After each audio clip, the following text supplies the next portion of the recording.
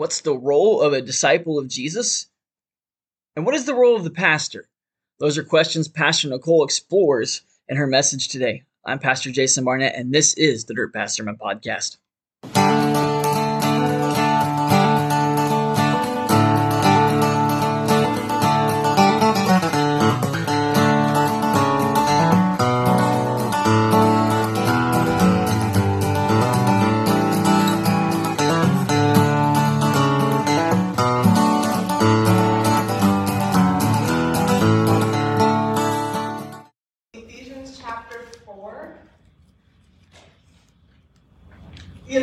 Jason and I were pretty boring people.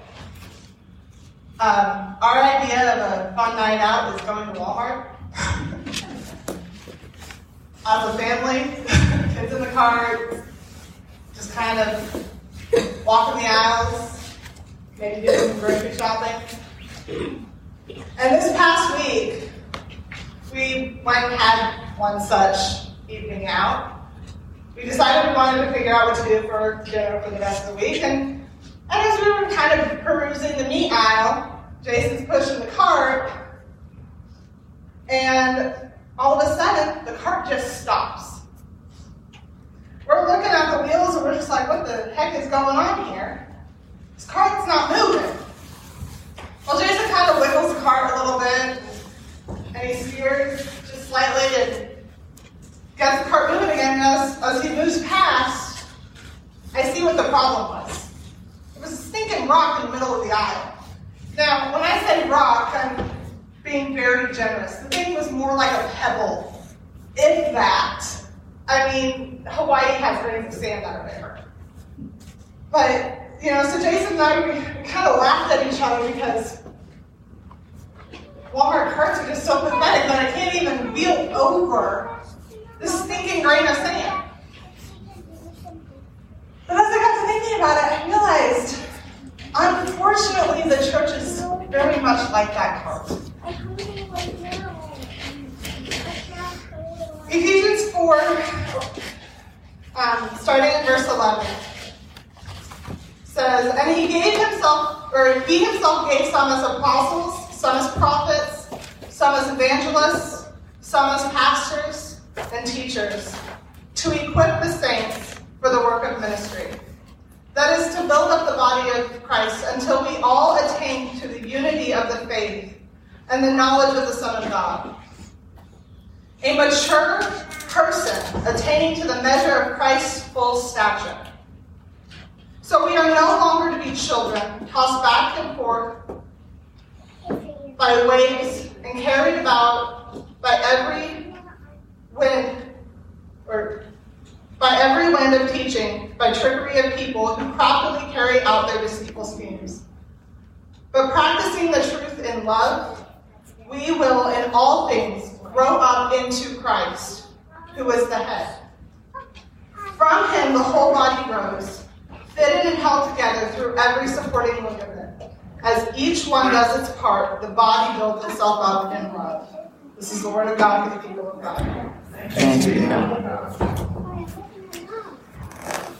Now, what in the world does this passage have to do with Walmart shopping cart? I can kind of see it in your faces. You're trying to make that connection. Bear with me. But if we walk back in chapter 4 of Ephesians, we will find verse 7. And it tells us, "But to each one of us was given grace was given according to the measure of Christ's gift." In other words, each one of us has been given a gift that God intends to use. And he intends to use it, not for our own gratification, but to build up the body of Christ. It isn't just the pastors. It isn't just your Sunday school teachers. It isn't just your board members. No, it's every single one of us. And God will provide the grace necessary for each and every one of us to utilize his gifts for the edification of the body. But in order to use these gifts, we have to acknowledge the responsibility that comes with the gift. We have to be willing to commit. We have to put wants and needs aside for the benefits of someone else. But we're too busy. We have enough on our plates. It might offend someone.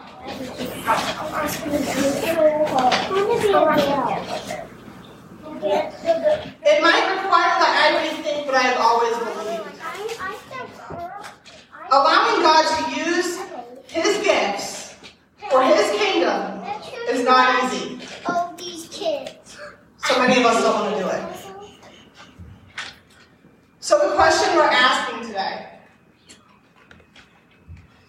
is simply, what if I don't want to? What if I don't want the responsibilities that come with the gifts? What if I don't want to acknowledge what God has gifted me to do? Oh, where's my nose? What if I don't want to commit? What if I don't want to put myself aside? I like my life just the way it is. I don't want to change it. And I know that answering God's call means that I have to change something, and that's just too difficult. Now, I'm happy just coming to church once a week, sitting in the pew, warming it up for a little while, and going about my business. Changing nothing. It's a lot easier to just sit and be a pew warmer than it. The burden of change is easy to leave at the altar. You hear a sermon, you feel convicted, and you come to the altar and you're like, okay, I'm good now. And then you just leave it. I went to the altar, I'm good. And that's if we actually go to the altar. But we don't want the extra work that comes along with that conviction. We don't want to change. We don't want to have to do anything beyond attending church once a week. And the reason why is because we haven't really left our old lives behind. We might have attended church for 30 years. But that old life that we live Monday through Saturday, it's still there. We don't want to leave it. But Paul addresses this too. Later on in chapter 4, he says, so I say and insist in the Lord that you no longer live as the Gentiles do. In the futility of their thinking, they are darkened in their understanding, being alienated from the life of God because of the ignorance that is in them due to the hardness of their hearts. Paul is cautioning the Ephesian church to not live as they once had. To leave that old life behind. Elsewhere it says, I render the old man dead. Leaving that life behind is essential. Following Christ. And to fulfill the call of Christ, we cannot maintain the self-focused attitude that we once had. Paul cautions us to not let the hardness of our hearts prevent us from fulfilling what God is commanding us to do. And what is God commanding? What is commanded of every believer?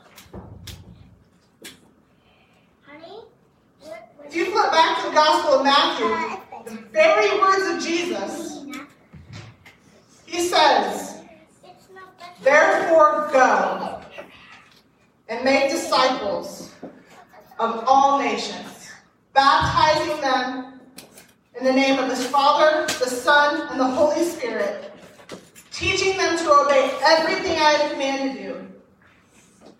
And remember, I am with you always to the end of the age.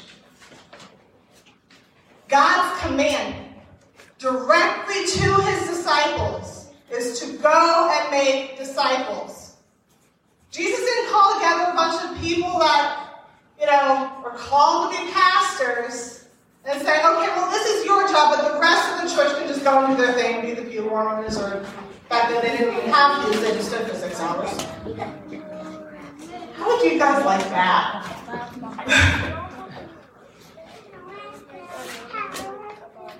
He didn't say that this was only the job of the pastors. No, he told every single one of his disciples, every single one of his followers, go and make disciples. And what that means, what that implies, is that those disciples would go and make more disciples. And then those disciples would go and make more disciples. And then they would make more disciples. And it would just snowball. As each new generation of disciples would go and make another disciple, and another, the church would grow, and the cause of Christ would advance. But I want to point something out to you. That call to go and make more disciples is not optional. Jesus didn't say, oh, if you want to. If you want to go and make more disciples, no. It was a direct command from their superior. If you're in the military and you disobey a superior officer, you're going to get court-martialed. Awesome. But this is the Great Commission. This is the great command to go and make more disciples.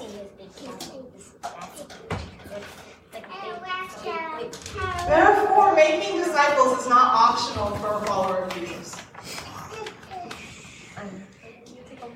In fact, I would argue that coming into church on a Sunday morning and being content to just warm a pew, but then going out and living your daily life the same way you always did it, not making disciples, not furthering the kingdom, it's not only not following God's call, it is direct disobedience.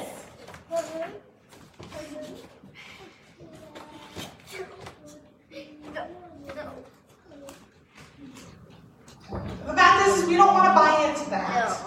Because it means that we have to take responsibility. We want to pin it all on the pastor or the Sunday school teachers. I can't tell you how many times Jason and I have gotten blamed because somebody didn't come to church after the first time visiting. Or how many times we've gotten pulled away to talk on the phone to somebody because one of their friends attended our church and was like, well, you need to talk to them, pastor, because you're the pastor. You're the one who needs to do the discipleship. You're the one who needs to invite them to church. You're the one who needs to make sure that the church people stay happy and don't leave. But then the church people themselves are content to just watch everybody walk away. Or not take responsibility. They don't want to invite their friends. Personally, no. They want pastors. They don't want to call the guests that showed up and gave them their phone number. No, they give the phone number to the pastor and say, hey, pastor, call them.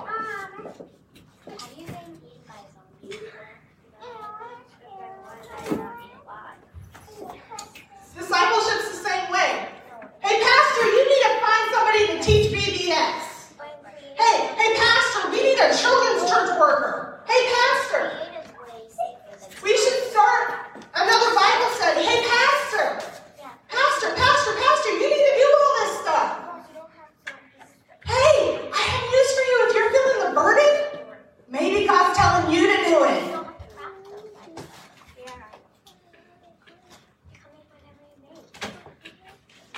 Your pastor's job is not to do the work for you. His job is to equip you. Your pastor's job isn't to run everything in the church. His or her job is to help you do it. You're not a skeleton. You're not a skeleton. Yeah, I am. Ephesians 4 tells us the work of a pastor, the work of an apostle, the work of a prophet, the work of a teacher is to equip the saints. The work of ministry, not to do it themselves.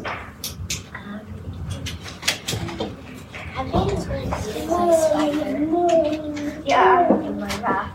This is my job as your pastor. is to equip you guys. So that you will build up the body of Christ. Sorry. Our job is not to spoon feed you the gospel and send you on your way. That's what you want. You hired from people. Your pastor's job is to equip you and send you out to make disciples and build up the body. Because otherwise, why are you even here? If not to be equipped to build up the kingdom, why are you here?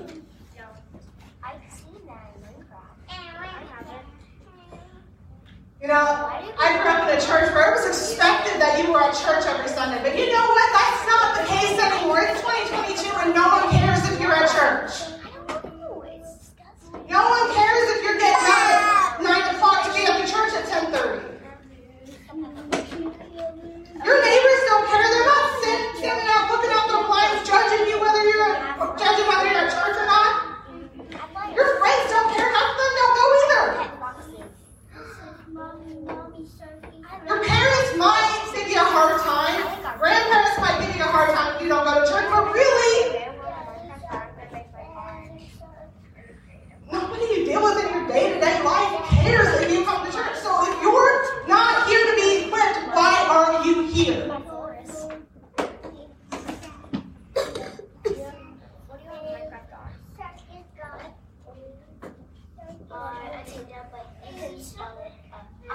You know, COVID has become kind of the main reason why a lot of people are avoiding church. And it's a legitimate reason. I understand that. But if you're looking for an excuse to not be equipped, COVID is as good an excuse as any. But if you're here on a Sunday morning, Jason and I are expecting to equip you. We are going to work on equipping you. We're going to be preaching the hard truths. We're not going to be tickling your ears with candy-coated sermons. And what we say can and probably will cause offense.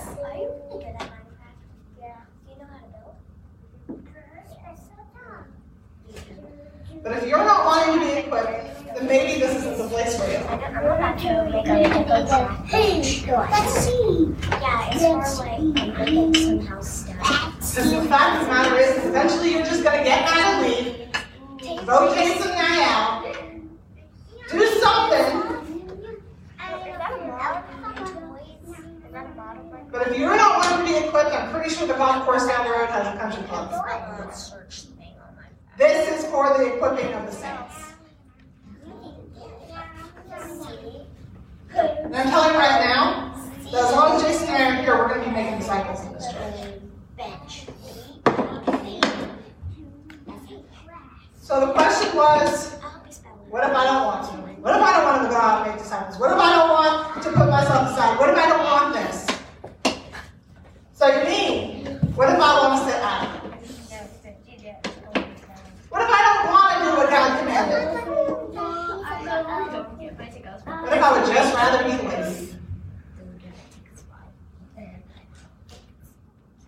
You know, in 1 Thessalonians, Paul commands the Thessalonian church to rebuke those who are idle. Some translations might use the word disorderly or disruptive, but overall the word used is to convey a message that the ones who are being idle, disorderly, or disruptive need to be admonished or rebuked because they are not allowing the church to function as it was designed to. Like that tiny little pebble, that tiny little grain of sand in the Walmart idol that held up the grocery cart. One idle person within the church, within the body, one disruptive person, one disorderly person will cause disorder in the church and will cause the effectiveness of the church to come to the body of Paul.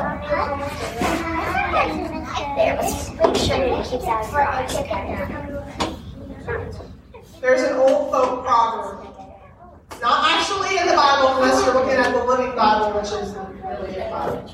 But it says idle hands are the devil's workshop. You've heard it before, right? Idle hands are the devil's workshop. I can put it in. But it's still true. It may not be actually in the Bible, but it's still true. Because with idle hands comes disobedience toward God, disrespect towards others, and disinterest in the lost. Idle churches, you lose interest in the command to make disciples, and the burden for the lost becomes a focus on keeping the members happy instead. The focus is taken off of holy living, and instead focuses on comfort. On the carpet, whether it's pews or chairs.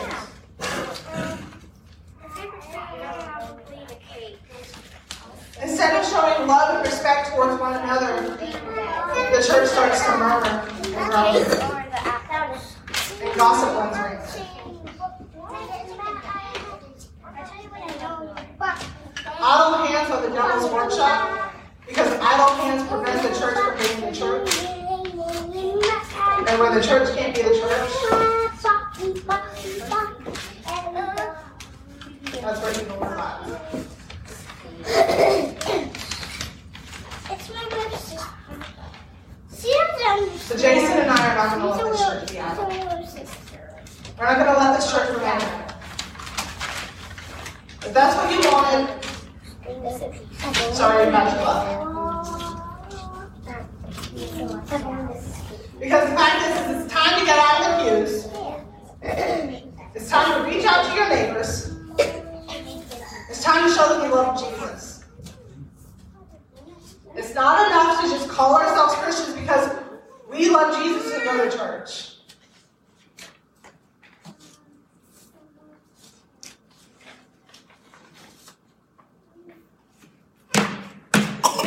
Saying we love Jesus doesn't mean a thing if we don't have the actions back it up. And what did Jesus say about those who love him? If you love me, you will keep my commands. What was the time to read Jesus' disciples?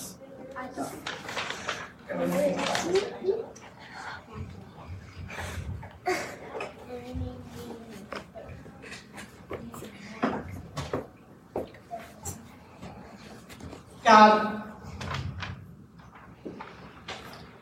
I don't want our church to be idle. I don't want our church to be disorderly. I don't want our church to be disruptive. I want our church to flourish, and I want it to grow your kingdom, and I want it to build up your body. That's not just what I want. It's what you want. We are your people, God, but if we're not acting the part, if we are not fulfilling your call, then how are we really your people? You have bad breath. You have bad breath.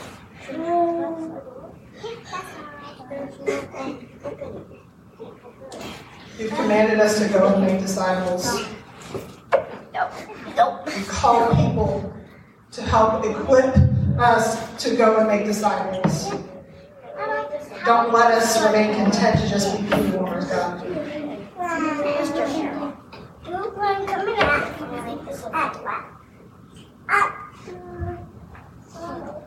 So, church, I have a question.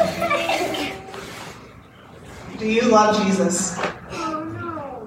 Yeah, we love Jesus. Go and make disciples. Do you really love Jesus? Do you? Go and make disciples. Church, do you really love Jesus?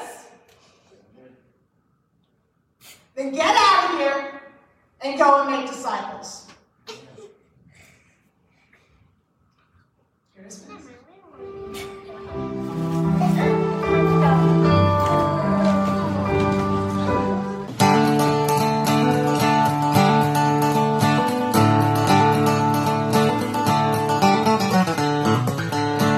for listening to this episode of the Dirt Path Sermon Podcast. It was recorded live at the Greensburg Church of the Nazarene, located at 31 Bluebird Lane in Greensburg, Kentucky. Our theme song is called The Dirt Path, performed by Jeremy Edwards.